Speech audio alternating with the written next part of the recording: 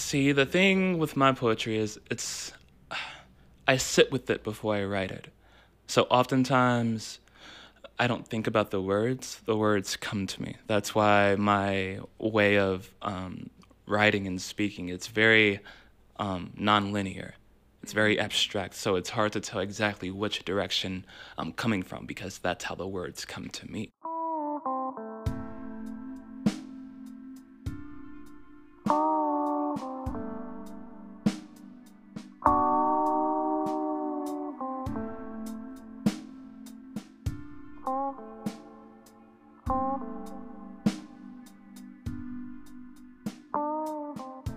When I was a young boy, I'd scrape my feet on tattered sidewalks deep in the urban streets of Chicago.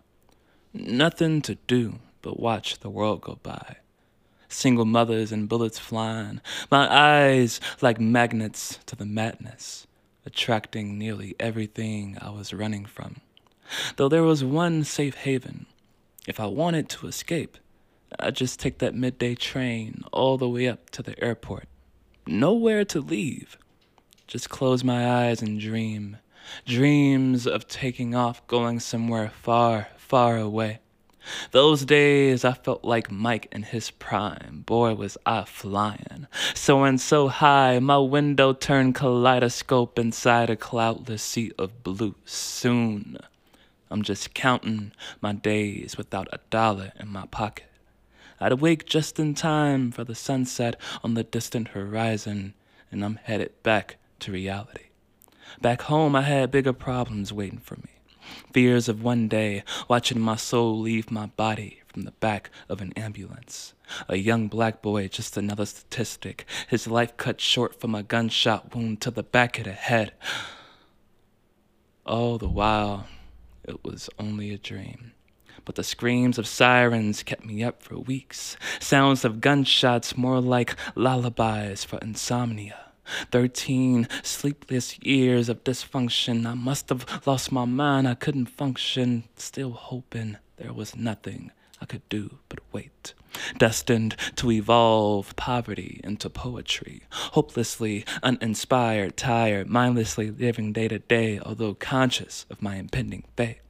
My soul called to evolve. A voice called out from afar, said, "My son, it's come time to unlock the psychological chains of limitations." And just then, my heart listened, but my mind ain't believe a single word, now left with one unanswered question. How on earth can I be destined for something greater than the ghetto? How can I rise above these perils into the realms of divinity when all I've ever known is complacency?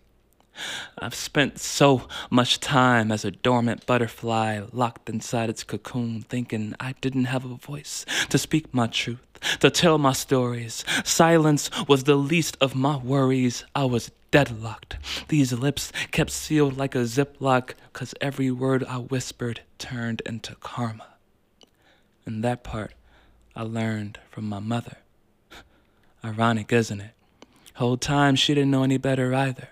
Single mother raising 5 kids on a high school education. I could only imagine the patience, the sacrifices she endured, but at the time, all I could hear was the faint noises coming from her bedroom, the muffled sounds of cries and weeps.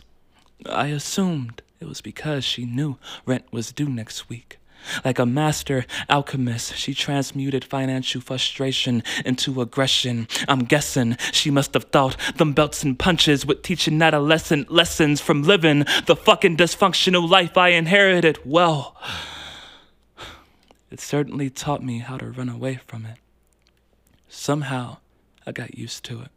And after a while, I couldn't feel a thing.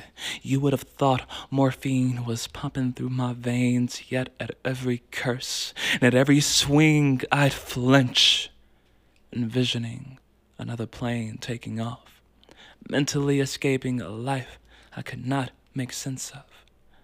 And to think I once hated my own mother for the scars she left upon my skin. But I know the pain of having me cut from her womb probably made her feel the same. The scars never really seemed to fade. But I'd be lying, 'cause I knew she loved me anyway. I knew she loved all five of us. When I finally saw her cry that night the lights got cut off, or that cold December's morning of watching her put socks on her hands before school, looking back, I kinda thought it was funny. But it wasn't. The truth was, she couldn't afford gloves to keep us warm that month, right when the winter snow came. And I'd still take that subway train far across the city. 13 years later, I'd fly halfway across the country, now consciously adrift in this mountainous valley, reflecting a bittersweet transformation from poverty into poetry. All right, so the next poem I'm going to do is, I'm going to liven it up a little bit. I wrote this poem while I was knee deep in an acid trip. Up in, where was I? I think I was like somewhere like not south, west of Boulder. I don't know where the hell I was, but it was like the most beautiful spot. Like there was the peaks of like the Rockies in the distance, and it was so just radiant, the sunlight hitting like every spot that I was at. It was such a good time. And I sat under a tree during this entire acid trip because this tree was just bringing so much life into me. And I just got the urge to write a poem about it as I was like sitting under that tree. And this poem is called Ponderosa Party. Mid-July, I took a trip up to the pine forest, threw a party for Ponderosa. No cakes were received, but oh, was it ever so sweet. The scent of soft vanilla hit me like a train. I could smell it emanating from her aura, the roar of a mountainous breeze. It sounded like applause. The rhythm swayed her body like a carousel. Round and round she goes. Tell me how it feels to be so grounded, untamed, unbothered, tethered by your motherly roots. Oh, how I wish I was more like you. So strong, yet so still. You'll never fold to that vicious wind, and if it dares to knock you down, you're sure to one day rise again. Dearest Ponderosa tree, today I celebrate you with all your earthly scent and all your vibrant hues. And I know I'm only human, but in my next life, I want to be just like you.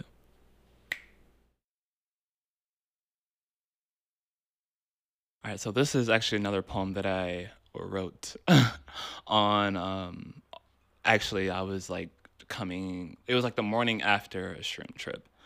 This was like also like out in nature.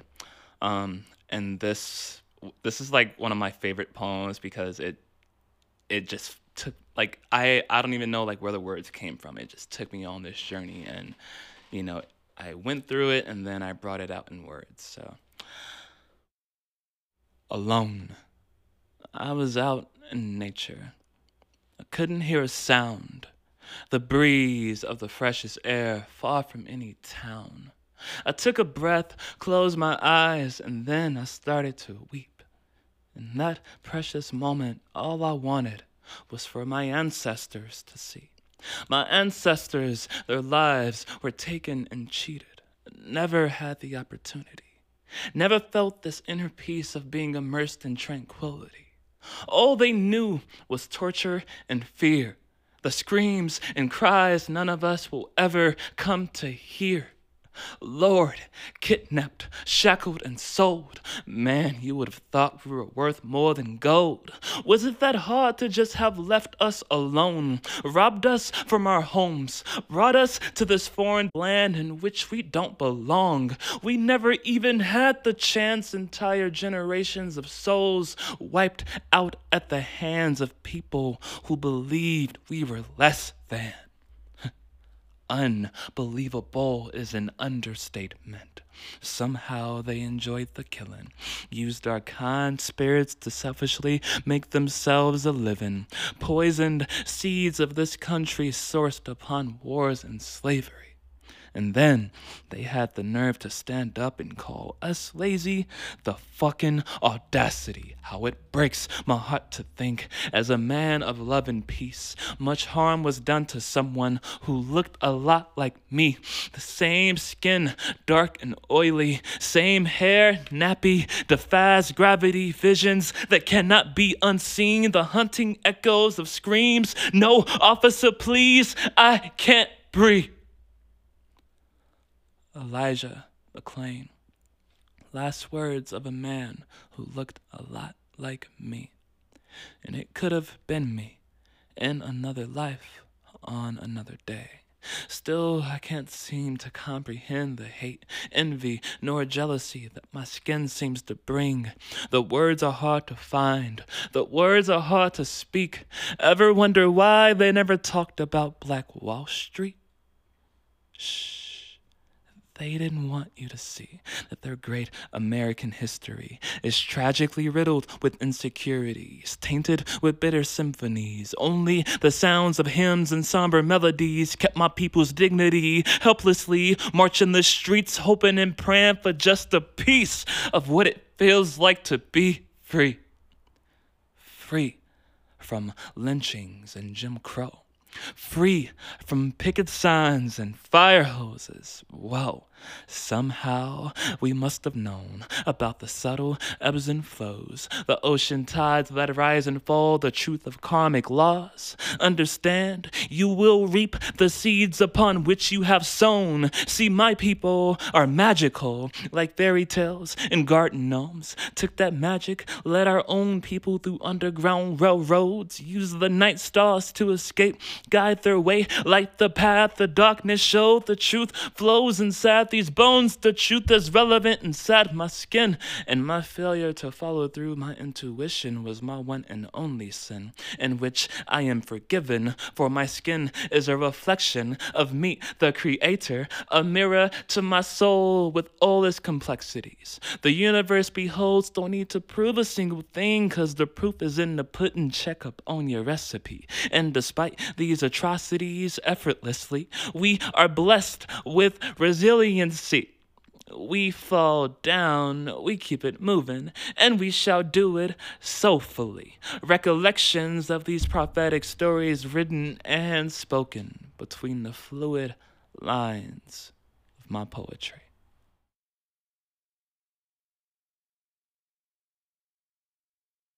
God is a woman, and she looks a lot like you. A truism spoken only far and few. Real smooth, she arrives with the rising of the moon, spotlights my earthly stage, descending from her throne. Behold, my queen. Beamed from the widest space in heaven, she comes in peace. Making love is her mission. Now I'm soul witnessing hypnotic visions, pulling me to and fro. Holy Mecca, she knows me well. She holds a potion, casts a spell within a moment's notice.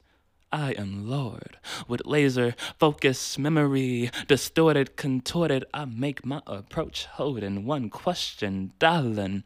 What is the secret of your mystical enchantment? Shh. Silenced as I'm met with a slow, soulful gaze, penetrating, intoxicating eyes of a Scorpio. In these eyes, I catch a glimpse of an underworld hidden deep within her sacral, a sacred temple. This woman carries the cosmic womb of all things magical. 9 months later brings life to a miracle, Mother Nature's favorite superhero. Though inside this patriarchal circus of a shit show, she plays the role of a sad housewife. Sadly mistaken, cause unlike Superman, my woman folds to no kryptonite. Instead, she embodies the archetypes of Isis and Aphrodite. What is that I am smelling, enticed with aroma of lotus and honey? The waters are running, the tension is brewing. You thinking you're slick? I know what you doing. Wondering what male god would give this woman power to hypnotize beyond what the eye can see. I said, what male God would give this woman power to bring a man weak to his knees without moving an inch? If she's a drug, I'm the addict. 5 seconds, I'm relapsing, itching, scratching for a quick fix. Temptation, I must resist. She takes 1/2 step, whispers, it's been 5 seconds. As if it couldn't have been more obvious. A goddess's gravitational pull is unmatched. Confused, I must have misread the fine print. Too bad. Fuck a contract. She shows no sympathy. She comes with the speed of a late summer's breeze. Light as a feather, I am weightlessly swept away from my prideful groove. Hands up, surrender. I'll take you as my muse. She tempts me, I tempt her. Her sweet sunlit nectar slow drips from my lips as I tend to her canvas, painting portraits of heaven, posing butt naked like Rose from Titanic, blending brushstrokes into deep strokes upon rivers, into oceans, gasping like a cardiac, drowning in her waters, submerged in her loving, no oxygen. Ow! What on earth was I thinking? Well, I wasn't. The next breath was history. I went to meet my maker and I came back a Pisces. Now I'm swimming in the depths of this wet dream reverie. Melody, sailing to the rhythm of your ecstasy. Baby Poseidon himself couldn't handle this tsunami. Somebody say, Lord have mercy, how she lures me in like a fish to a flume. If looks could devour, I'll be feasting till there's nothing left of you, amen. It'll be the last supper indeed, my appetite like a black hole. It knows no boundaries, like Adam when he ate that apple from the forbidden tree. But can we all agree he probably ate it 'cause it looked a lot like Eve, if you know what I mean. Baby, without you, my poetry is a eulogy. I mean, imagine scenes of a desolate world without the precious love of a woman. The oceans would sink, never to rise again.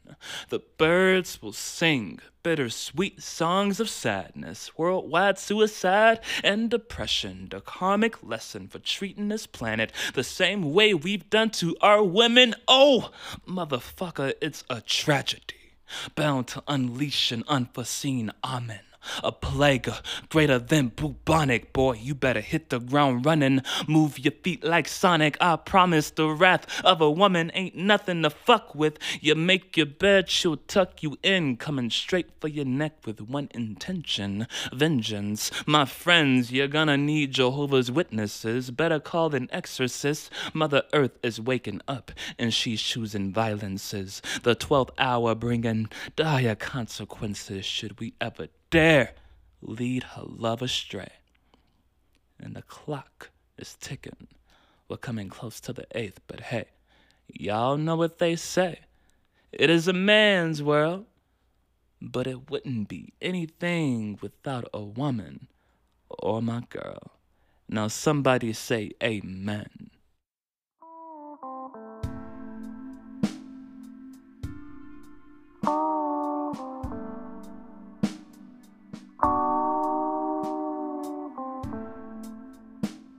Jase West, welcome to the Poets. Thank you for featuring.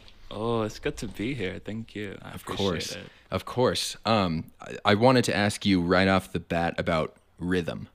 Okay. Because your poetry, there's a few people who I can do this to, but I can literally tap my foot the entire time you're reading and keep the rhythm with you as you're going. So I wanted to ask you, how much of a role does rhythm play in the way you write a poem? I'd say rhythm is, it's like I want to have fun when I'm reading like my poetry. I don't just want to like read just for the purpose of reading. I want to like feel something as I'm reading it. So as I'm like writing, it's like the rhythm it's kind of like flowing along with me in my head. So it's like that's coming with me along with the journey of the poem. I really don't have to like think about it too much because it's like that has to be a product of it. And sometimes like I'll write poems like without rhythm, but even then it'll still have a little bit of rhythm. Can't get away from it. Yeah, you can't get away from it. It's just I don't know. It's in my blood. I feel that. Wow. So when you're writing it, are you consciously thinking about the performance, or are they just kind of married together? Like it just kind of comes naturally to you? I think about the performance of it after I've already written it. So I write it first. Like I don't think about I guess the rhythm or the flow like as I'm like writing it. But I guess subconsciously maybe I am. I don't know. Like there's a lot of parts in there. But the performance part, it comes afterwards because then I'm able to tweak it. I'm able to like amplify, certain scenes. I'm able to like, get like low in certain scenes. I'm able to like tweak my voice a little bit. So it's just a lot of like playing around with different scenes, playing around with stretching words, finding, climax scenes. It's kind of just like I'm like very theatrical in nature. Yeah.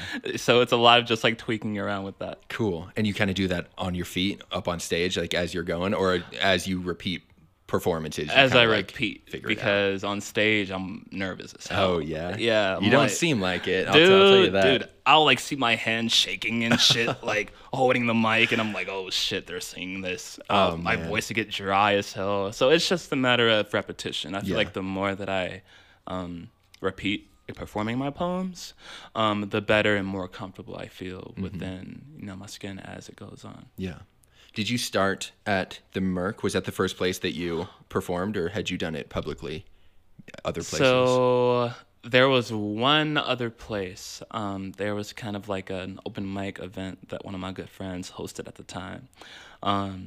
And yeah, I think the first like full length poem that I wrote that was like maybe like over 15 minutes was about it was about a breakup with someone that I was like dealing with at the time. And that was the first poem that I actually like recited. And I got so much like good positive feedback from people that said it really touched them, and like that was like a first for me. So I was like, this touched you? Like I wrote this about someone fucking breaking my heart. I'm like, all right, cool. But I guess like in that moment I realized it's poetry it's much deeper than you because it touches people. And that's ultimately like what I want to focus on whenever I'm like tweaking like my poetry. It's like, how can I touch someone with these words? And I'm assuming that comes through the performance as well. Like do you get a sense of the audience reaction as you're performing, or are you too focused on your hand shaking and everything, your mouth being dry? Sometimes it's a little bit better. Like if I'm confident, if I'm like 100% like in it. Like God is a Woman, like that poem is like I have so much fun with that poem because I can like, cause I wrote that like about a woman, like that, and the scenes, like it was a lot of like similar scenes in there as well. Lucky so woman. It's like so it's like I can go back to that moment and channel that energy and then bring it to me like while I'm on stage. And then that's where the more, I guess, powerful performances comes in, when I'm able to like channel that energy through and through, instead of thinking too much about like, oh, like, am I saying this right? Am I doing this in the right way? My voice is too low, yeah. I feel that. I think it was on mic earlier. You said the words for your poems just come to you. Yeah. I wanted to ask you, where do you think they come from?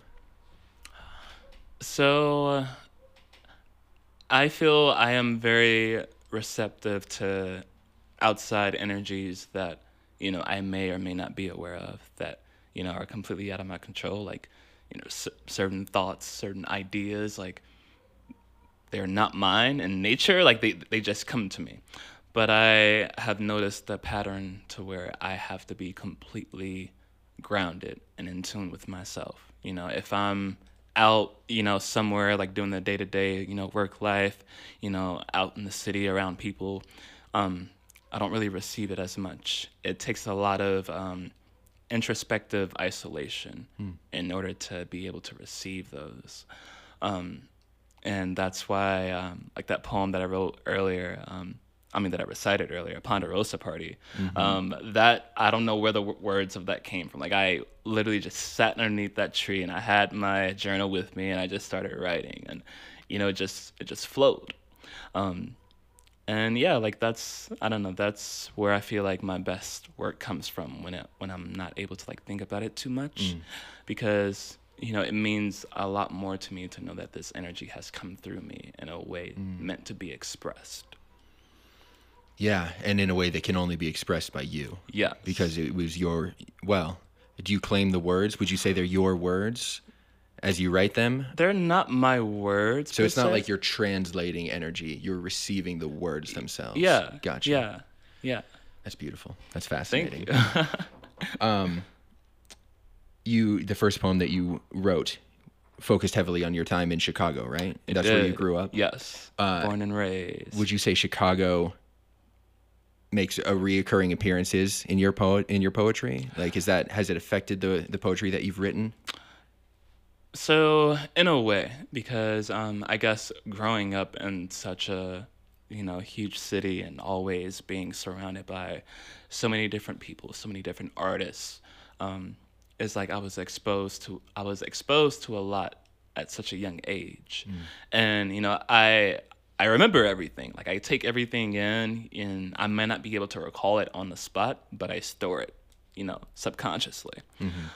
So I guess the way that I write my poetry, it's very abstract. Like I incorporate a lot of different themes and forms of vocal expression when it comes to my poetry, and I guess just being in that environment, it helped me see that there are many different ways and writing and performing, because I was always around just so many different diverse types of people. So yeah, but I guess in terms of like I had a lot of just difficulties growing up in the city, on the contrary, because it's so much noise all the time. Here we are, in Colorado, where, I can go up to the mountains and be in complete isolation. But in Chicago, I did not know that kind of life existed, because you're just so surrounded by so much all the time. It's hard for you to think. It's hard to gather your thoughts. It's hard for you to think about what you want to do in the next 5 years, because, you're so focused on the now. And especially being in the areas that we grew up in, wasn't so great, people dying down the street, every other day, having to like look over your shoulder every 5 seconds when you're walking to the store. It's really, I feel like during my time in Chicago, I was really just living in fight or flight mode all the time. Wow. And, that takes you out of your natural element. Here in Denver, I don't have to like do that as much because, it's Denver. Yeah. Nothing really happens here. And you've been here how long? I moved here in 2020. Nice. Wow. Okay. And how quickly did you find the Merc after you moved to Denver? So, that's a good question. So I think so what happened was, I remember I was working at a group home when I moved here, and there was this guy who was there. He was cool as hell. He was like an artist, like had all these like crazy like, Basquiat themed paintings. It was super cool. But he told me about it. And it wasn't until like a year later that I actually like went to like check it out. Wow. And I ended up like seeing that guy there. Like, cool. Yeah, so I was like, dude, like I remember you told me about this place. He's like, yeah. It only took me a year to get here. Yeah. That's awesome. And you're more on Sunday nights at the Merc, right? Mm-hmm. Is that do you go on Fridays? I go on Fridays. I'll work Friday, like late Friday nights, so I don't really have a chance to go on Friday nights. But it's definitely like Sundays, like I'll definitely try to like come check it out. Hell yeah. Yeah. Well, thank you very much for being on the show. For sure. Yo, it was good to be here. This was fun. Hell yeah. Shout whatever out that you want to. That didn't make sense. Yo, shout out whatever you want to shout out. Yo, shout out to all the poets, all the artists, all the creatives, everyone, who just brings that natural divine gift into them and wants to express that with the world. I feel like ultimately that's what we are all here to do. So it makes me feel good that, I'm doing, the divine work, and we should all be contributing to that, because we all, everyone gets kind of like subconscious about their work, whether you're a musician, whether you're a painter, singer, dancer, but it's just a matter of sharing that, because someone's going to feel it. Absolutely. You're going to touch someone, and, that's going to allow you to, achieve heights that you would have never imagined. So, yeah. Well keep said. doing you. What about, can people find your work on IG, on a website, anywhere? Do you have your stuff posted? I have IG, but I'm like rarely on it. But okay. It's pending. It's in the incubation stage. Cool. So, my IG is abstract letter X soul, as in SOL, Latin word for sun. Abstract X soul. Cool. Yeah, you can find me there. Hell yeah! I'll include a link when I put the episode up. Nice. Thank you so much again for featuring. This was an amazing feature. Big time. Bye, everybody. Peace out.